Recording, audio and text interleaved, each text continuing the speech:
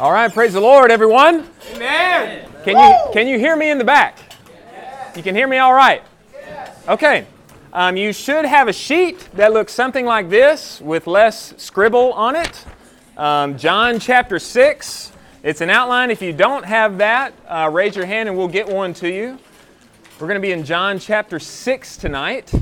My name's Chris Hall. Zion needs one. My man Zion needs a John chapter 6. We're going to be in John chapter 6 tonight. My name's Chris Hall, and we're glad at Christian Students that you decided to be with us tonight. This is our weekly gathering where the whole club does their best to get together for us to eat. It's good to eat physical food together, and it's good for us to enjoy God's Word together.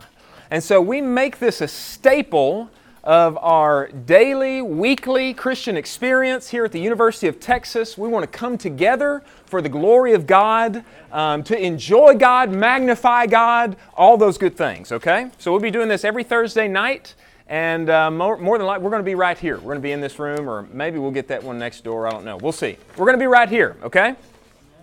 I'm excited to be in this chapter tonight because within this chapter is one of the, quote, hard sayings of Jesus. And, God's Word is good for us. God's Word is really good for us. And as Christian students, we love every Word of God. We love the whole Bible, every book, every chapter, every verse. And within this chapter, which to a lot of us is, that's a hard saying, it's hard to understand what's going on there. Hidden, encapsulated within this chapter is a monumental, profound truth that will greatly help the rest of your Christian life, if you catch it. If you catch it. You have to be listening, you have to be open to the Lord, and you have to allow Him to impress you with what He wants to speak to you in this chapter. A profound, monumental truth of the Christian life is hidden within this, quote, hard saying of Jesus. And so, as we come to this chapter, we want to open to the Lord, and we want to get what He has to give us from the Gospel of John. Just a little background, the Gospel of John was written by John. That makes sense, right? Written by the Apostle John, who was one of the 12. He's one of the closest people to Jesus. He spent probably all of Jesus' last 3 years on the earth in His ministry with Him. And his book, the Gospel of John, is a historical narrative. It's a biography, okay? But very interestingly, John is compiling and writing this biography in a very interesting way, okay? He's not just saying he did this, he went there, Jesus did that, but he's being inspired by the Holy Spirit, number one, that's pretty big, and number two, he's choosing particular instances that convey very crucial truths about who Jesus is and what He's here to do. So he calls this in his gospel signs. And he records a number of different signs and things Jesus did. In our language, we would say they're miracles. Miracles are when something miraculous takes place, something supernatural, and we say, whoa, praise God. That was incredible. That would have never happened in normal life. Signs are when a sign happens, we say, whoa, that was incredible. Praise God. What does it mean? There's significance behind it. It's not just, wow, Jesus can do that, but wow, Jesus can do that, and He's conveying something of Himself to us through that instance. Does that make sense? Are you with me so far? Okay, no blank stares yet, which is good. So, John devotes 65 verses to Jesus feeding the 5,000. He devotes 65 verses, 15 verses to what happened, and then 50 verses of explanation about what it means. In every other gospel, they don't devote near that many verses. So what John is doing specifically here is very important, and we need to pay attention. So Jesus feeds the 5,000, and it's, I hope you get as we go through this text, I hope you get the main point. And I want to tell you what it is up front so that we just don't lose ourselves. Maybe I'll get confused and say a number of different things. I don't want that to happen. I want you to leave with the main point. If you get one sentence out of this evening, this is the sentence I want you to get. Jesus is food. Write that down. Jesus is food. The faintest ink is better than the strongest memory. So if you can find a pen, find one, okay? This is God's Word, and since it's God's Word, surely there's something to take a note about, okay, if you can find a pen. Jesus is food. Now, what do I mean when I say Jesus is food? Remember that this is a Christian meeting, and so the nature of this meeting is spiritual, okay? So when I say Jesus is food, I'm not talking about the food, the breakfast burrito that you had for breakfast this morning, okay? When I say Jesus is food, what I mean is food is something outside of you that you take into you for your sustenance, your strength, and your satisfaction. This would be good to write down. What do I mean when I say food? Food is something outside of you that you take into you for your sustenance, your strength, and your satisfaction. Jesus is food. Now, don't answer out loud, but I want you to think, what do you take into you for your sustenance, your strength, and your satisfaction? Think about it. When you're tired, when it's been a long week, and you've had a lot of work to do, and you just want to relax. You need some strength, you need some sustaining, you need some satisfaction. You've been in the grind. What do you go to? What do you take into you for your sustenance, your strength, and your satisfaction? For a lot of the brothers, maybe not for all the brothers, but for some of the brothers, for sure, I know, because I've been there, it's college football. And this coming Saturday, I know what it's going to look like. It's going to look like 9 a.m., laying down on that couch and not getting up except for the delivery man to come to the door. I've got pizza here. I've got wings here. I've got something else here. And from 9 a.m., not to 9 p.m., 9 a.m. to 11 p.m. to 12 a.m. the next day, it's going to be laying down on that couch and just receiving. Ooh, game after game after game, game after game. And maybe there'll be a little rest. Maybe there'll be a little strengthening. I don't know. Probably some satisfaction, a little bit. I know because I'm married and I have some close contact with my wife that, for a lot of the ladies, it's shopping. I just need to go shop for a little I just need a little strength here. I just need a little sustaining. I need a little satisfaction. Dad's credit card's burning a hole in my pocket. I got to go swipe that thing. And maybe I can't get to the mall, so you know what? I'm going to go on Amazon. And then maybe just scroll a little bit. And then maybe Dad ran out of money, so you know what? I'm just going to go to Pinterest and pretend I'm buying it. I'm just going to pretend, Oh, that feels good. Oh, let me put that on my future house board. Oh, so good. Wouldn't this look good in my dorm? Boy, I feel better. Right? You ever experienced this? What do you go to? Think about it. For your strength, for your sustenance, and for your satisfaction. That is your food. And there's something that all of us in here have in common. Though we come from many different places, though we had different upbringings, though we have different majors, though we're maybe headed in many different directions in life, there's one thing that all of us in here have in common, and that is, pretty recently, we ate a meal sometime. If you're living and breathing and alive, you had food in the nearest amount of time. Some of you just had taco salad. Wasn't it wonderful? Okay? It was. Good. I would have got a second one if I didn't need to be up here. The point is, food is something we're dependent on. We cannot live without food. You can't. You can go a long time without it, but you get pretty weak. And then eventually, after getting pretty weak, you die. That's what happens. No food, no living. Food is something we have to come to again and again and again and again and again and again and again to take into us for sustenance, strength, and satisfaction. The point of this chapter is that Jesus is food. Jesus is food. In this sense, Jesus is food. What the Lord wants to say to us is that He's not content merely to be our King. You're going to see that. There's going to be a very good group of people that want to make Jesus their King.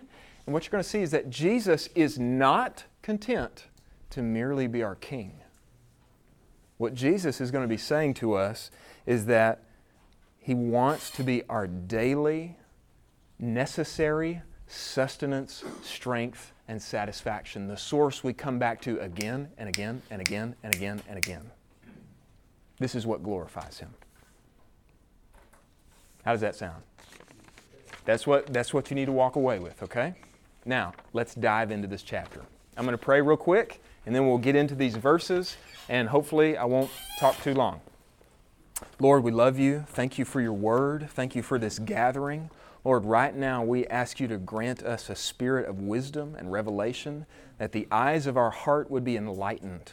Lord, show us who You are and what You came to do. We'd like to receive You, take You into us. We'd like to be strengthened and satisfied and sustained. Thank You, Jesus. Amen.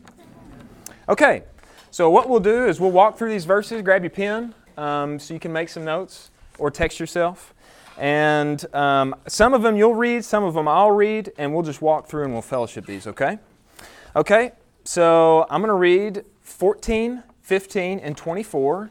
And this is the group of people that Jesus has just fed with basically not much. There was a little boy who had 5 loaves and 2 fish, and Jesus says, "Great, let me take that. I'll break it, I'll bless it, and then I'll distribute it to at least 5,000 people."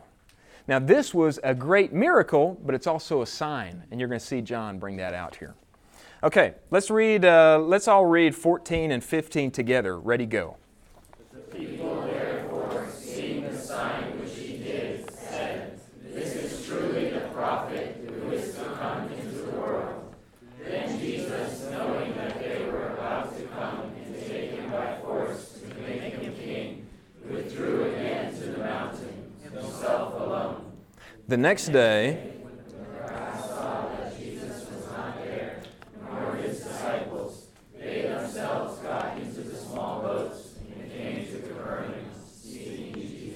okay, so they see the sign which He did, they ate the bread, and they say, "Whoa, this is truly the prophet." Notice, this verse does not say a prophet. It says the prophet. And what do they mean by that? They mean that Jesus is the fulfillment of what Moses promised in Deuteronomy 18, verse 15 through 19. He told the children of Israel, "The Lord is going to raise up to you a prophet, capital P, like me. And He's going to lead you, and you need to obey His word." And the people, after they've experienced this wonderful sign, they say, "Whoa, this is the man Moses promised would come. This is our leader. This is the one whom we need to follow." And then what do? They react to that and they say, "Let's make Him king." How about that? Isn't that a good response? They see something from God's Word, whoa, and it's true. This is the prophet. And let's respond. Let's follow Him. Let's make Him king. Which doesn't just mean, hey, let's vote for him for president. Lots of people can suggest good candidates for presidency, okay? What this means is Caesar is not our king. And it means we'll stand against the whole power of the Roman Empire to make this man our king. It's a strong response. And then what does Jesus do? He runs away. He hides. You recognize who I am and you want to make me king? I better get out of here. Isn't that interesting? It's very interesting. And then check this in verse 24. The next day they see he's not there, nor his disciples. So they get in small boats. And the Scripture says what? They're seeking Jesus. Isn't that a good sign? Yeah. They're seeking Jesus. They see who He is. They want to make Him king, and they're seeking Him. What you're going to see in the next set of verses is what Jesus does is He touches their motivation for coming to Him. It's very interesting. I'm going to read verse 26 and 27 to you. Jesus answered them and said, "Truly, truly, I say to you, you seek me not because you have seen signs, but why? But because you ate of the bread and were filled." Think about it. It's a pretty good deal. Hey, this guy gives free food to everyone. Free food? Some of you might have come because of the free food. That's all right. We're glad you're here. Free food? Whoa, this guy can take a little food and make food for everybody? Yeah, let's make him king. And Jesus says, I see the motivation. You're coming to me not because you saw the sign, but because you ate the bread and you liked it. And then what does He say? Verse 27, "Work not for the food which perishes, but for the food which abides unto eternal life, which the Son of Man will give you." I said, whoa, that's a pretty good deal. Food that abides? Okay. We need to work for that? Okay. Verse 28, "Then they said to Him, What shall we do, that we may work the works of God? Jesus answered and said to them, This is the work of God, that you believe into Him whom He has sent." Circle the word believe. Isn't that an interesting work? Does that sound real hard, real laborious? It's kind of interesting, right? Man's concept is, I need to do something for God. Right. I want to do something for you, God. I want to do something for you. So what can I do? What can I do to work the works of God? And Jesus says, okay, yeah, you want to do that? Great. Believe into Him whom God has sent. Just believe. That's the work. Man's concept is to do. God's concept is that man needs to receive. God's concept is to receive something from Him. Our concept, I want to do something for you. God's concept, you need to receive something from me. So He tells them, you want to work the works of God? Believe. Okay, let's move forward. Let's read verse 30 and 31 all together. Ready, go.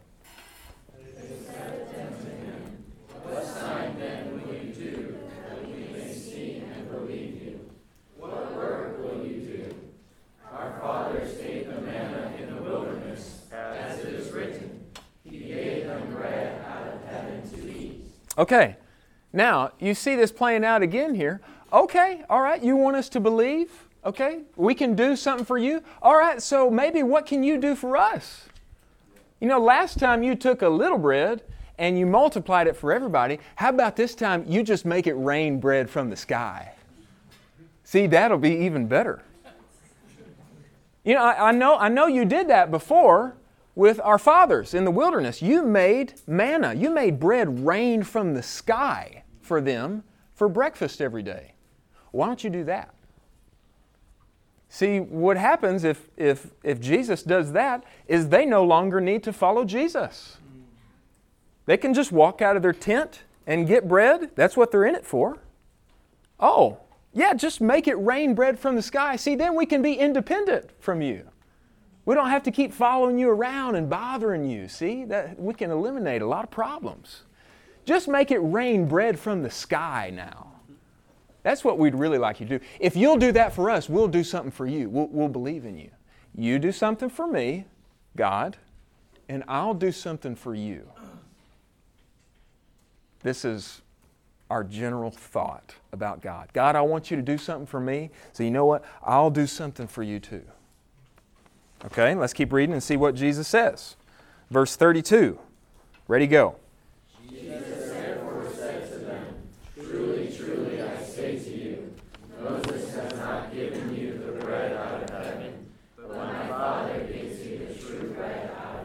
Okay, so he says, truly, let me tell you now, true story here.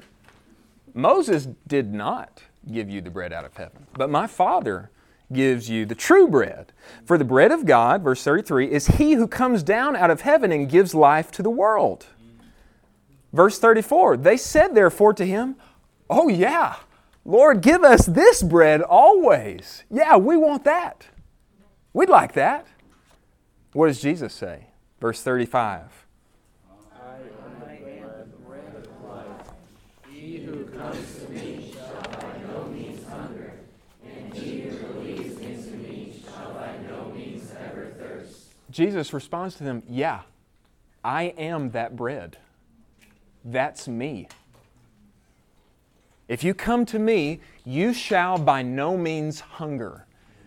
Do you believe that? Jesus says, if you come to me, you shall by no means hunger. Now remember, He's not talking about physical food, but He's talking about a food that abides unto eternal life and satisfies the cravings of our soul.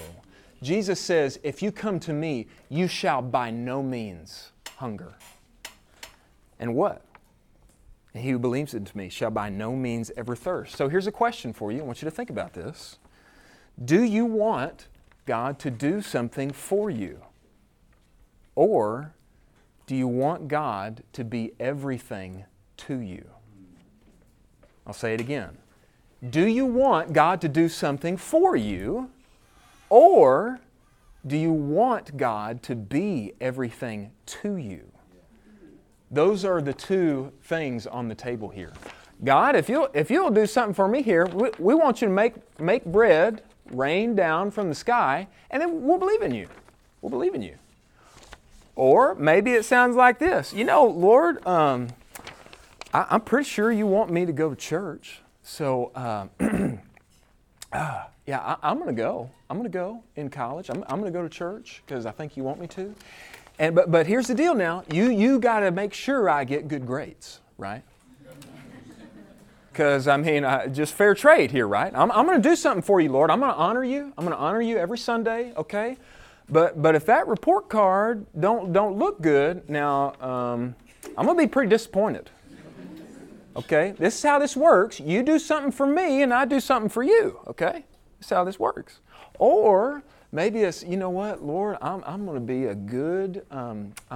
good boy in college, and you just got to make sure that you give me an incredibly attractive wife, okay? I'm going to be good, but you got to take care of me now on the other side here, all right? You know, I'm going to do for you, you do for me. This is just the way we think. It's the way that we naturally operate. Lord, I want to make a deal. I want to make a deal with you. And you know what? It's way better than nothing. It's way better than nothing.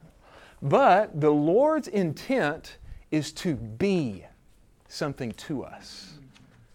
He's not content just to do something for us.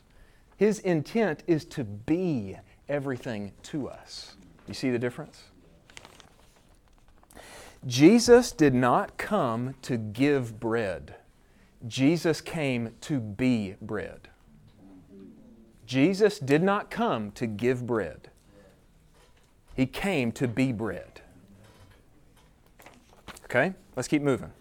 Now, what you're going to see here in the next few interactions here is that the Jews are going to balk at this. Do you know the word balk? If you've ever watched baseball or been around baseball, the pitcher begins to wind up, and then he says, no, never mind. And he doesn't throw it. That's called a balk. That's really bad. You don't want to do that. It means to stop. Everything was in motion here, and then, never mind. That's what the Jews are about to do. They've been saying, this guy's the prophet. This is who Moses promised. Let's make him king. Forget about the Roman Empire. Who cares about the armies? Let's make him king. Let's seek him. Let's follow him. You're ours, Jesus. We're seeking you. And now they're about to take a few steps back, okay? And as they hesitate, how he's going to react is he's going to emphasize his point again with stronger and more graphic language. Jesus will not back down. They're going to say, whoa, whoa, whoa, whoa. Everything was cool until you started saying that you were the bread out of heaven. That's kind of funny, because I'm pretty sure we know who your parents are, and pretty sure I know where you came from. I'm not so clear on that one. I don't really like that. And when they do that, Jesus' response is going to be to re-emphasize the point with stronger and more graphic language. And then they're going to say, whoa, whoa, whoa, whoa. Okay, now it's definitely not cool. I really don't like what you're saying. You would think Jesus would back up and, well, let me just retrace my steps. Let me kind of back up here. That's not what he's going to do. He's going to emphasize his point again with stronger and more graphic language. Why? Because the point here is so monumentally important to our spiritual life. Jesus will push the chips in and bet the farm, because this truth is so crucial to the existence of our Christian life. He's not going to back down. And then in the end, he's going to open up to us what he's been saying all along. Okay? So let's read these verses together. Let's read 41 and 42 together. Ready? Go. The Jews therefore murmured concerning him, because he said, I am the bread that came down out of heaven.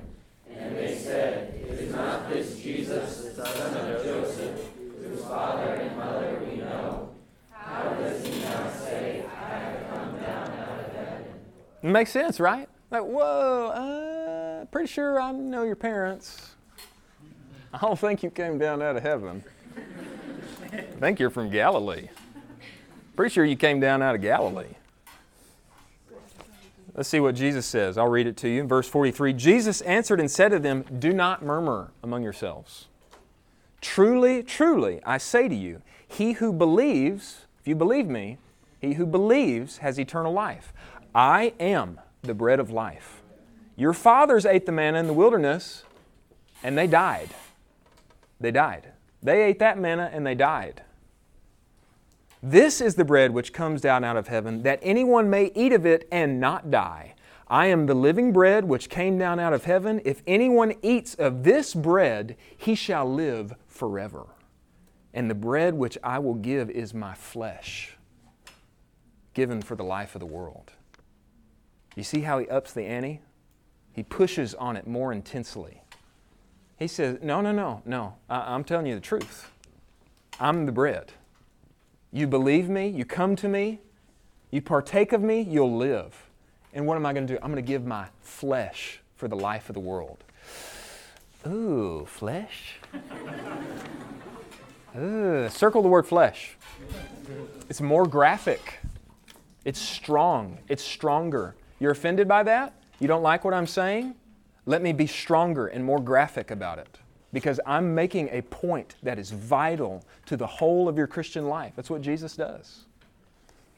Okay, let's see how they respond in verse 52. Go ahead. Ready, go. The Jews then contended with one another, saying, How can this man give us his flesh to eat? Jesus therefore said to them, Truly, truly, I say to you, unless you eat the flesh of the Son of Man and drink his blood, you do not have life within yourselves. Pretty strong, huh? Yeah. Basically, what they're saying is, whoa, man, this sounds like cannibalism. How can this man give us his flesh to eat? And then how does Jesus respond?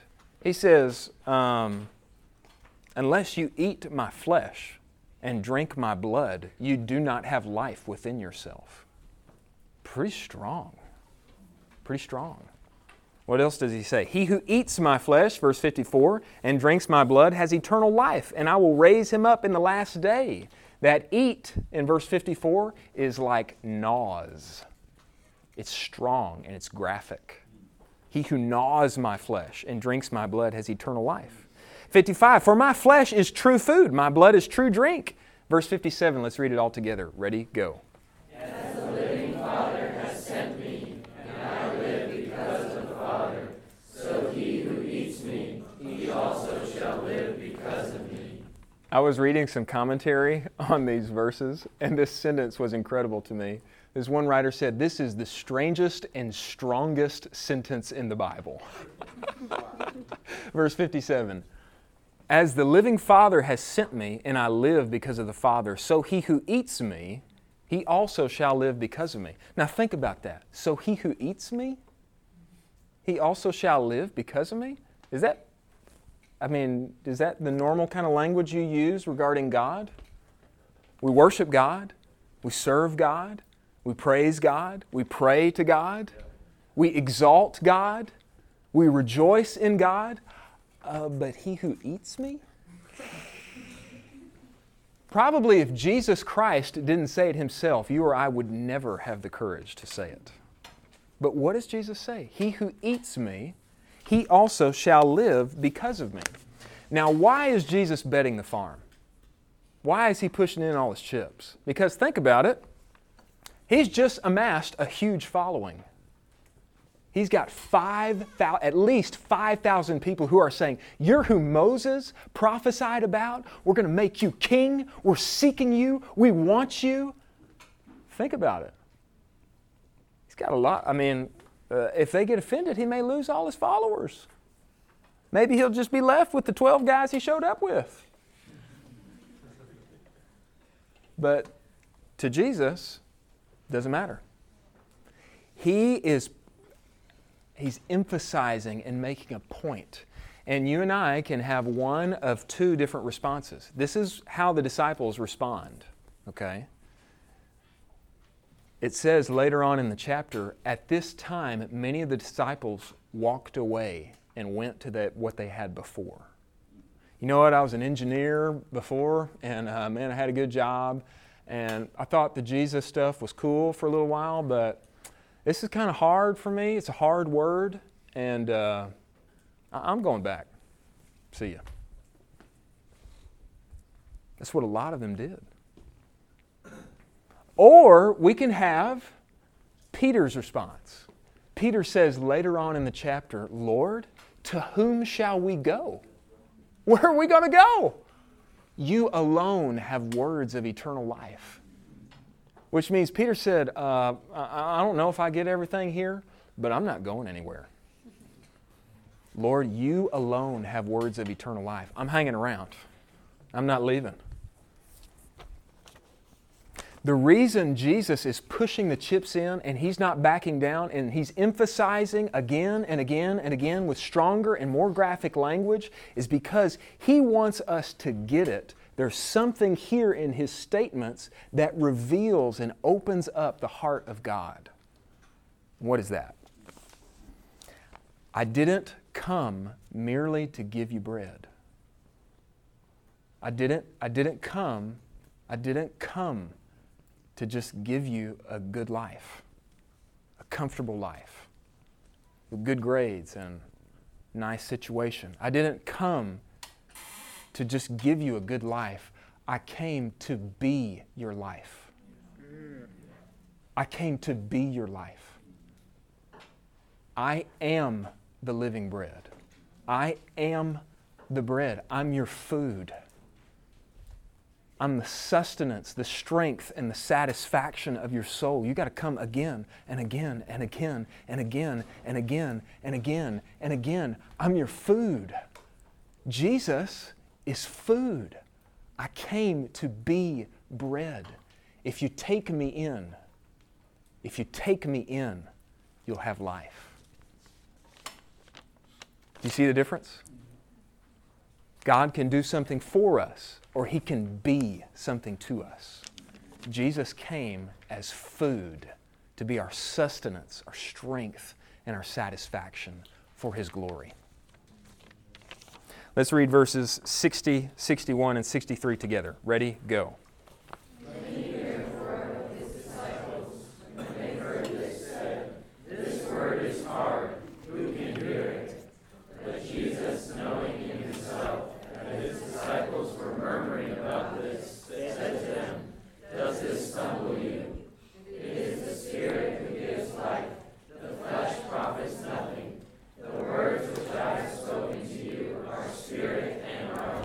I want you to underline verse 63, and I want you to circle the last two, these two words at the end of the sentence, spirit and life. So things become clear here that Jesus was not talking about cannibalism. He says the flesh profits nothing. If you were to literally eat my flesh, that would profit you nothing. Do you see that? So it makes things clear here. I wasn't talking about that. The flesh profits nothing. The words that I've spoken to you are spirit and are life. They were spiritual words, and they were life-giving words. The words that I've spoken to you are spirit and are life. So now, this needs to be your question. Okay, Lord, your food? Then how can I eat of you? That needs to be your question now. If you're following along, if you're still with me, and I hope you are, we're going to be done very soon. Lord, your food, you're the source that I'm supposed to come to for strength, satisfaction, for sustenance, not Netflix, not college football, not Amazon, not anything else. You want to be my food? How do I eat of you? That should be the question that's ringing in your being. Okay, I agree with you. Jesus is my food. How can I partake of Him? The Gospel of John in chapter 1 tells us that Jesus is the capital W Word. Jesus is the Word, John 1:1 and John 1:14. And the easiest way for us to contact the Word is by coming to the black and white text of your Bible. Do you want the Word? Do you want to eat of Jesus? How do I do that? How can I do that? Jesus is the Word. You can partake of Christ in a definite, simple, straightforward way by opening up your Bible every single day. How about that? That's probably not the application you were hoping for. Probably not. Because a lot of our experience with the Bible, I'll tell you my experience with the Bible when I was your age. Whoa, man, this thing's not that exciting. That was my experience. I grew up going to church every week. Pastor's kid, led some groups, did some things, did this and that. But when it came to actually reading the Bible, man, I'd open it up every now and again. I'd read a psalm, I'd read a proverb, and let's see. Well, I probably should read the Bible. Let's see. Okay, cool. And their horses are swifter than leopards. And more agile than the wolves of evening. All right. I'll open it up again next week. Right? We know we're supposed to read our Bible, but I don't know what's happening, and I don't know, it's not as exciting as the 500 million video games I have at the touch of my fingertips. It's just not, usually. Why? Why is that? Because in our mentality, usually what the Bible is a manual. It tells me what to do, and it tells me what not to do. Say manual. Manual. It's a B-I-B-L-E. It's basic instructions before leaving Earth. I'm going to leave someday. I'm going to get out of here. I'm going to get out of my situation. And right now, I just read this to kind of get some instruction on the way. I'm going to get out of here. I'm just going to, someday. Basic instructions before leaving Earth. A manual tells you what you should and shouldn't do. Punch that button. Don't do that. Don't pour water on it. We need our concept. It's good. It's good that we need teaching like that. Do this. Don't do that. We need that. We need that. But we need a concept change. The Bible is not manual, but it's menu. The Bible is not manual, but it's menu. Meaning there are all kind of wonderful dishes, items, aspects of Christ for me to find, discover, eat, and enjoy for the sustenance, satisfaction, and strengthening of my inner man. Okay? I want to read to you two quotes. The basic way... Okay, well, let me tell you this. Let me tell you this. Right now, you may not know how to eat God's Word. You may not know. You know why? Because no one is born knowing how to eat very well. Okay, I have a 10-month-old. She's cute as a button. Okay, but she cannot eat very well. Okay? I can put a steak down in front of her, put a fork and knife there, and she don't know what to do with it. You know what she does? She picks it up. She might start licking it, you know. There's no telling what she's going to do because she doesn't know how to eat.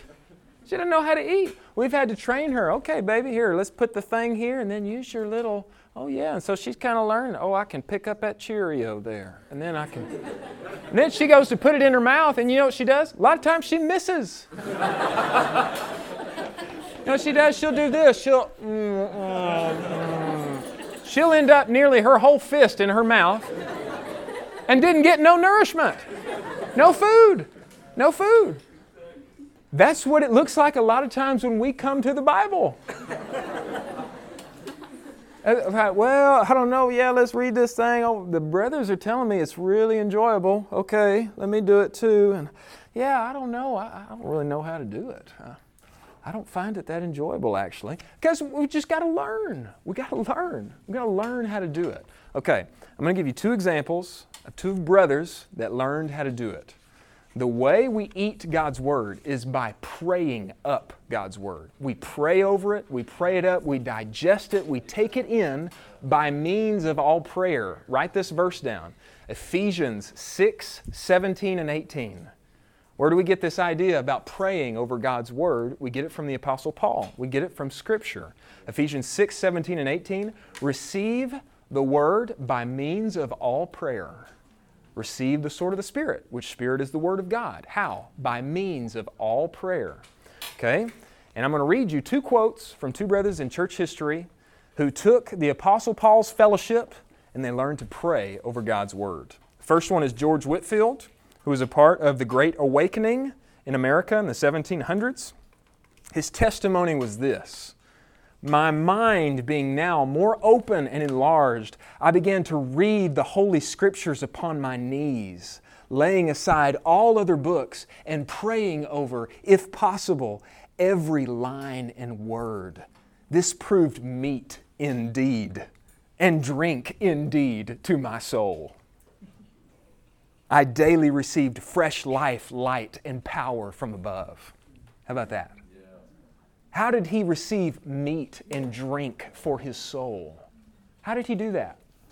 By praying, if possible, over every line and word, every point, and Do you pick up his spirit? Yeah. Praying over every line and word. Okay, let me give you one more. This is C.H. Spurgeon, who was a minister in Great Britain in the 1800s. It is a great thing to pray one's self into the spirit and marrow of a text, working into it by sacred feeding thereon. How about this language, right? A sacred feeding thereon. But pick it up, pick it up. It is a great thing to pray oneself into the spirit and marrow of a text so that you can experience a sacred feeding. How about that? You know, I'm going to give you one more point, just one more point of fellowship. As a college student, I'm going to put you at ease. You don't have to have it all together, okay? You don't have to have it all together in your life, and you don't have to have it all together in your spiritual life, okay? I can't tell you how many young men I've sat across the table from. We're grabbing a coffee, man, we're fellowshipping, we're talking, and I just get the sense that they really feel like they need to impress me that they're an 18-year-old theologian. And you know what, man, they've been in it and they got it all together and they already know anything that I'm going to say. And boy, they can pray real good and they can do everything real good because, boy, they got it together and they're for Jesus. And it's okay. It's okay. You don't have to be the next Apostle Paul at the age of 18, okay? You don't have to have it all figured out. You may not have that kind of experience with God's Word. You may have never had this kind of experience. Boy, I pray over it, and man, my soul gets fed. Man, I love it. I receive fresh life and power from the Scriptures. Brother, I walk out of my Bible reading time praising God and full of vigor and life, and I'm full of sustenance and strength and satisfaction. If you've never experienced that, it's okay. It's okay. One of the best things you can do is get with one of our older students or get with one of our staff members, one of our full-timers, our full-time serving staff members, and tell them, hey, I don't have it all figured out. I'm going to be honest with you. I'm going to let my guard down a little bit, and I'm not going to try to impress you with how awesome of a Christian I am. I don't know how to eat God's Word that good or at all. I don't know God that well. My spiritual experience it's probably not that deep, and I don't know how to answer your questions, but I'm opening up to you because I want to learn. I want to learn from you how to eat God's Word. I heard the thing on Thursday, Jesus is food, and I can come to Him for strength and satisfaction and nourishment to my soul. I can partake of Him. He can be everything to me. But I don't know how to practically do that. And I need you to teach me. I need you to help me learn to pray over God's Word. Will you help me? If you'll say that, probably what will happen is you'll get some help. You'll get some help. If my little girl, if she says, ah, she can't talk yet. But I know she needs some help when she says, ah. When she does that, I'll give her some help. I'll say, yeah, baby, here, let me help you put that in your mouth. You don't know how to eat. Of course I'll help you. You know why she gets the help? Because she asks. You don't have to fake it. You don't have to be Christian superstar. Just open up and say, hey, brother, you're a junior, right? You've been in the club a while. Tell me, man, how do you do the praying thing? And man, how do you enjoy the Lord? I want to learn how to do that. If you would open up like that, you would receive so much help. I've talked for too long already. What will happen is I'll pray, and then Alex will come up and he'll give us some announcements and how to close out the evening. Lord, thank you for this time together. Lord, thank you for your word. Lord, bring us into this experience throughout the semester. We want to come to you again and again and again. Lord, we want to feast on your word. Lord, we like to pray and digest and extract life and nourishment from the Bible. Lord, teach us. We open up to you. Lord, come in so many ways, so many appointments, so many fellowships, Lord, so many personal times with you. Lord, we ask you to be with us and give yourself to us as bread again and again and again and again. We love you, Jesus. Thank you. Amen.